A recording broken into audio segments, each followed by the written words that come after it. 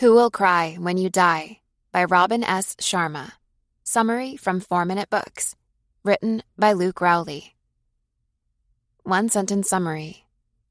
Who Will Cry When You Die helps you leave a lasting legacy of greatness after you're gone by giving specific tips on how to become the best version of yourself and the kind that makes others grateful for all of your contributions to their lives and the world. Favorite quote from the author.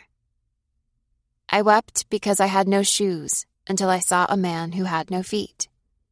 Robin S. Sharma. Life keeps moving at a faster pace every day. We're always connected through our devices. There are constantly new ideas and emails and all sorts of things for us to follow and learn from. Somewhere in the mix of all this, however, we've begun to struggle with finding meaning in life. It's great to improve ourselves, but we have to remember that we're not doing this just for our own benefit. The impact we can have on the world is only as good as how much we influence the lives of others for the better. That's just what Robin Sharma, author of The Monk Who Sold His Ferrari, teaches us about in this book, Who Will Cry When You Die? Life Lessons from the Monk Who Sold His Ferrari. If you're looking to reconnect with your purpose and make a difference for the better in the world, this is the book for you. Here are just 3 of the many great life lessons I've learned from this book. 1. Being honest and knowing how to put failure into perspective will help you be happier. 2. Imitating children and taking care of your body are 2 great ways to rediscover the joy in life. 3. Stop complaining by adopting a more proactive mindset and looking more at what you can contribute than what's wrong. Worry no more about what people will think of you after you're gone, because we're about to find out how to have a meaningful life. Let's go. Lesson 1. You'll be happier if you're honest with yourself and others and learn how to maintain the right perspective about failure. Don't you hate it when someone promises to do something and they never follow through? It's disappointing and discouraging, and it undermines the trust you have in them. Well, when you fail to stick to your word, this is how others feel about you. It makes having a happy life really difficult when that's what you're known for, which is why it's so important to be honest with others. Start by writing down the times that you lie throughout the day. Not only that, but record when you make promises to help yourself keep them. Also, try committing to being 100% honest for an entire week. You'll be surprised how hard it is to follow even the promises to yourself that nobody knows about. But you will quickly discover the power it has to make you happier as well. It's equally important to recognize that you're going to experience failure and difficulties in life, but that doesn't mean you can't be happy. Just look at all of the people whose illnesses have made them better people, for example.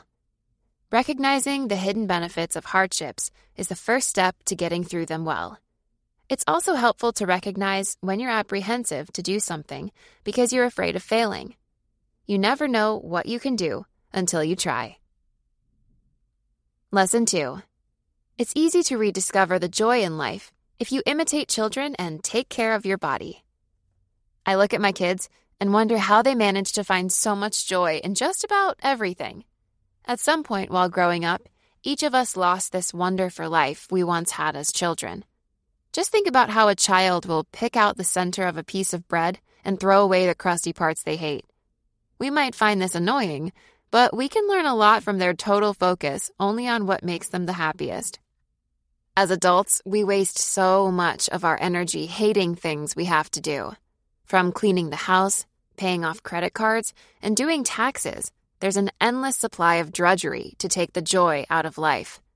And all you have to do to beat this is remember what brings you joy, or even try doing again what you liked as a child.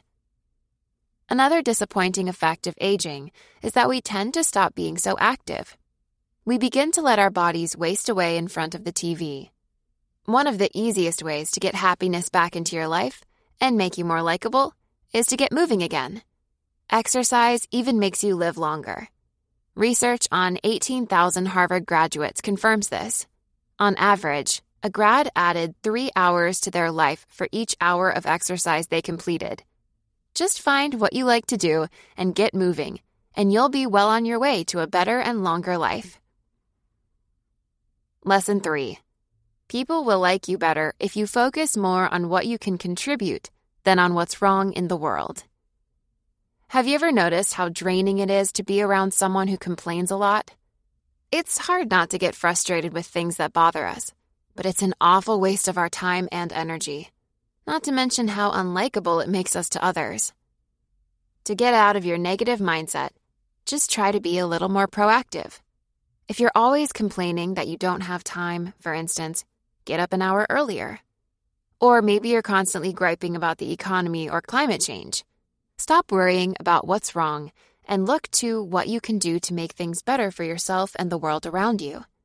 You'll also find yourself living with more purpose and happiness if you choose your career wisely by focusing on the positive difference you can make in others' lives.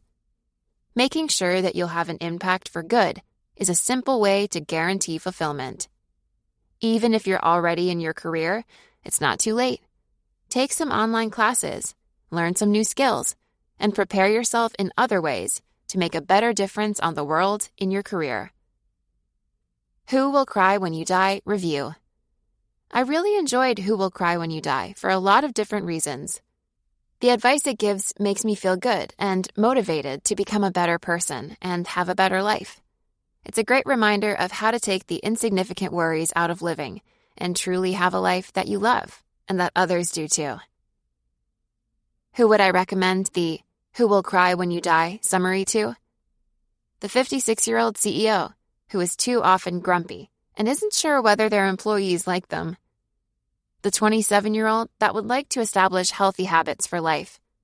And anyone that wants to become more likable and have more meaning in their life.